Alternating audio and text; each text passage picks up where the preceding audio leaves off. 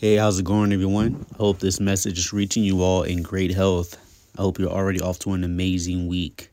All right, so last week I said that we'd be talking about what I consider the keys to success when it comes to providing a service-based business, but not only from the context of business, from the overall context of what's been beneficial to me overall.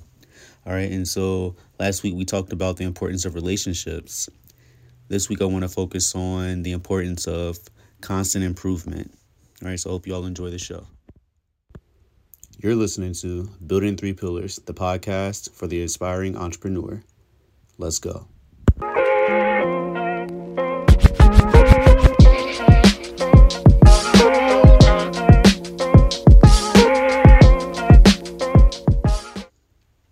All right, here we go. Again, thank you so much for taking the time to tune into our show today. All right, I hope everyone had an amazing weekend. I hope you're all to an amazing start to your week. All right, and as I mentioned earlier, today's show is going to be about constant improvement. And just like we did last week, I want to go ahead and start off with a quote. Today's quote comes from Henry Ford. He says, "Anyone who stops learning is old, whether at 20 or 80. Anyone who keeps learning stays young. The greatest thing in life is to keep your mind young." So when I read that quote, I just knew that would be very fitting for today's show.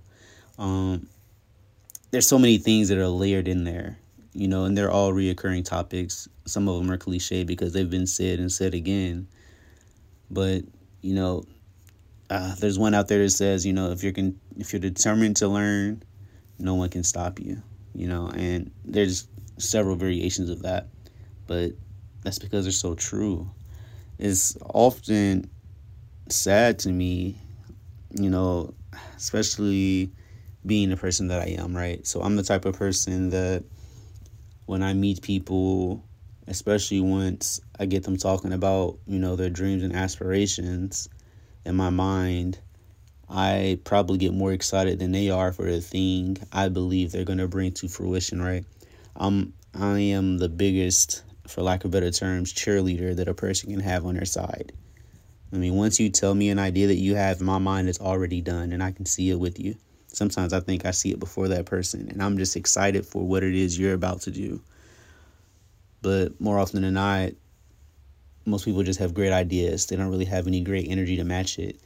They don't really have the desire to go through the hard work of making those things happen, especially if it requires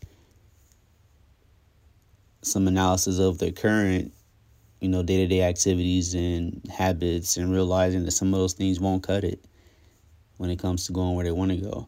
And sometimes that's a hard thing to deal with. So again, shifting the conversation to things that I've had to, check myself on. And it's funny to talk about it now, but I remember at the beginning of this whole thing with Three Pillars, I remember talking to a friend of mine. And I was working at, what was that place? Not Amazon, DHL at the time. And I remember me and my friend were talking, and he was like, "Yo, you know what you should do? You should work with kids." And at the time, I was just all against it. Like, there was no way you could have convinced me that that was a good move.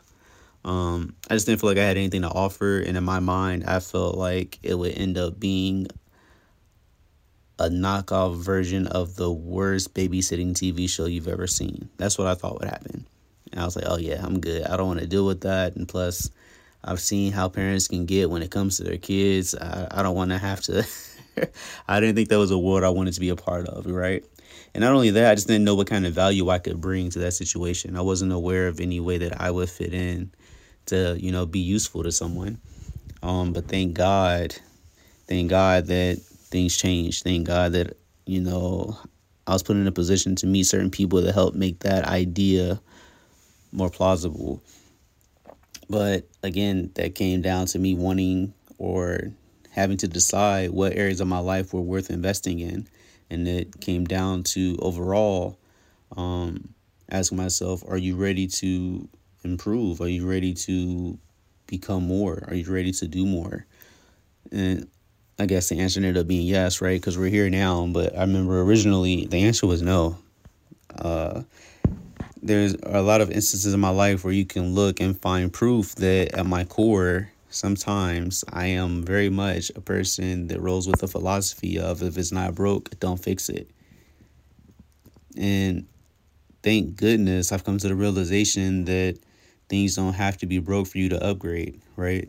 And if you can press the button on your phone and let it do its thing, why not press the button on your mind and allow it to do its, So just being able to realize that we can only get better when we start doing better, when we learn more, when we are able to do more, when what we have, to give increases in value.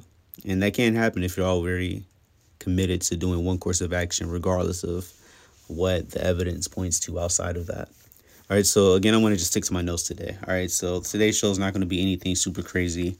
I'm going to be completely honest with you guys. This is like the third take of this same show, right? None of it really came across the way I wanted it to, but I have a really good feeling about this one, so bear with me. All right, so I just want to go over 3 things that have really been monumental in terms of committing myself to the idea that improvement, and not only improving once, but always looking for ways to make what it is I offer better, how major that's been, how big that's been. All right, so one of the things that's helped me get on that track is always asking what can be better. All right, so it's a little embarrassing to talk about this, but once upon a time, I was a huge Dragon Ball Z fan, right?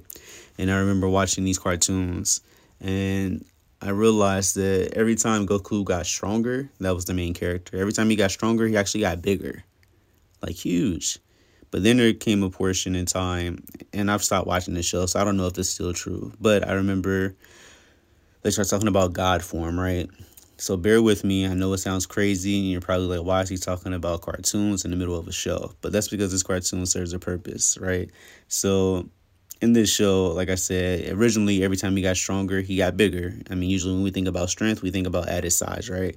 But then there became a part in time where they started talking about God mode. And what I noticed is they didn't get bigger anymore. They actually got smaller.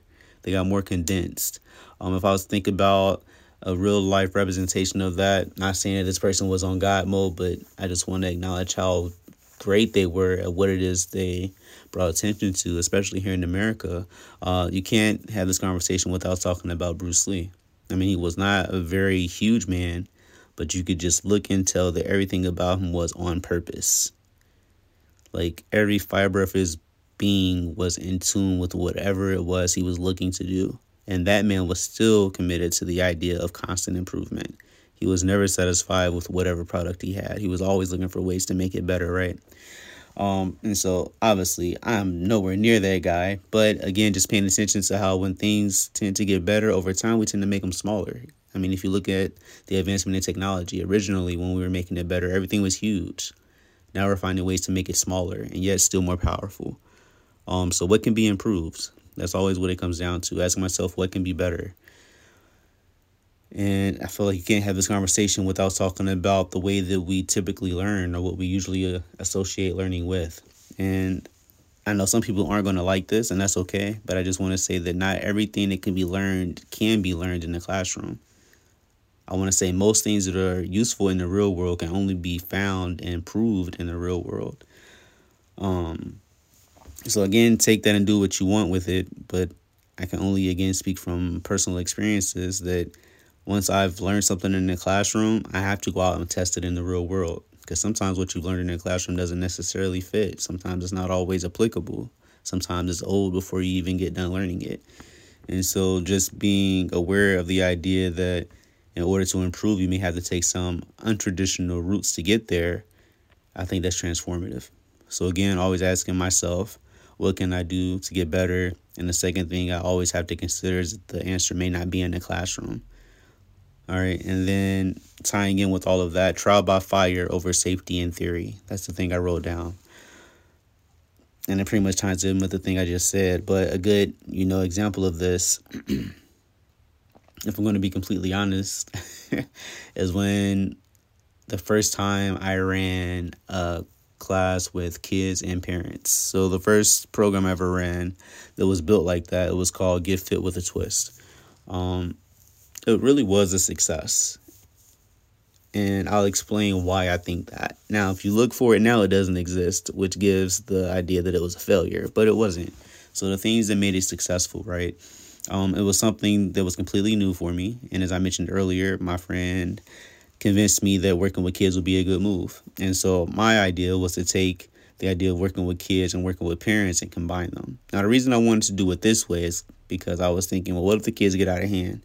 I don't want to sit here and be yelling at. So again, I'm still out of the Marine Corps. I don't want to sit here and be yelling at these kids in a way that's inappropriate. So I'd much rather have their parents there. For one, hopefully they'd be better mediators. And two, hopefully the kids are more inclined to listen knowing their parents are here, right? So that was my overall thought with that. It was rough. Like, the first class was ugly. It was good enough. It was good enough because people continued to come back, but it was ugly, and in my mind, I remember at the end of each class, I'd make mental notes about things I liked and didn't like. I like the way this was. I didn't like this so much. And it was never a critique against the kids or the parents. I was always looking for what it is I could change to make things go smoother. Not necessarily look prettier, but make things more efficient for the time that I was allowed to spend with these people, right? And by the end of that whole thing, I walked away with a lot of lessons, which were monumental. I was blessed to be able to work with a range of kids while I was doing that. And so when later opportunities came, I was more equipped. I went and got some more knowledge, so I had to go learn more. I had to go become more aware of what it was that was actually needed to be successful there. And so I did have to step back into somewhat of a classroom setting when you talk about certifications and stuff like that. But again, I wouldn't have known any of that had I did it backwards, had I went to learn the material first and then came into the classroom. I needed to actually see what was there. I need to actually see what it was like. I need to actually see what gaps there were in terms of what I knew versus what I could do. And that can only have been accomplished, had I already worked through the idea that improvement, no matter the outcome, is what I'm looking for. Never perfection, right? And that's all I'm going to say on that one. Again, the three things that I talked about today was always asking what can be better. The second one, the classroom extends far beyond the institutional walls. I didn't say it that way, but that's what I wrote down. And that third thing being trial by fire over safety in theory. So I hope, through all of the talking I just did, the message wasn't lost. I hope that was something that you can actually take with you and put in your back pocket when we're talking about, things that can help us be more successful. And there are 1,000 tools out there and 1,000 different ways of thinking that can help you get where you want to go. I am just sharing the things that have been most useful to me. All right, so this is only the second part of the series. The first one was on good relationships. This one is on constant improvement. If you're hearing this, hey, thanks for making it this far. And if you get the opportunity, please leave me a comment on any of the platforms that Three Pillars is associated with, whether that's Facebook at 3 Pillars Fitness LLC, or just going to the website at 3pillarsfitllc.com, or following me on Facebook. All right, Facebook is just my name, John Waters. There are 2 pages out there. Both of them are good to go. One of them will have the tagline of Unlock Your Greatness, and the other one is just my fitness page. All right. So again, thank you so much for taking the time to listen. And as always, keep pushing because your greatness awaits.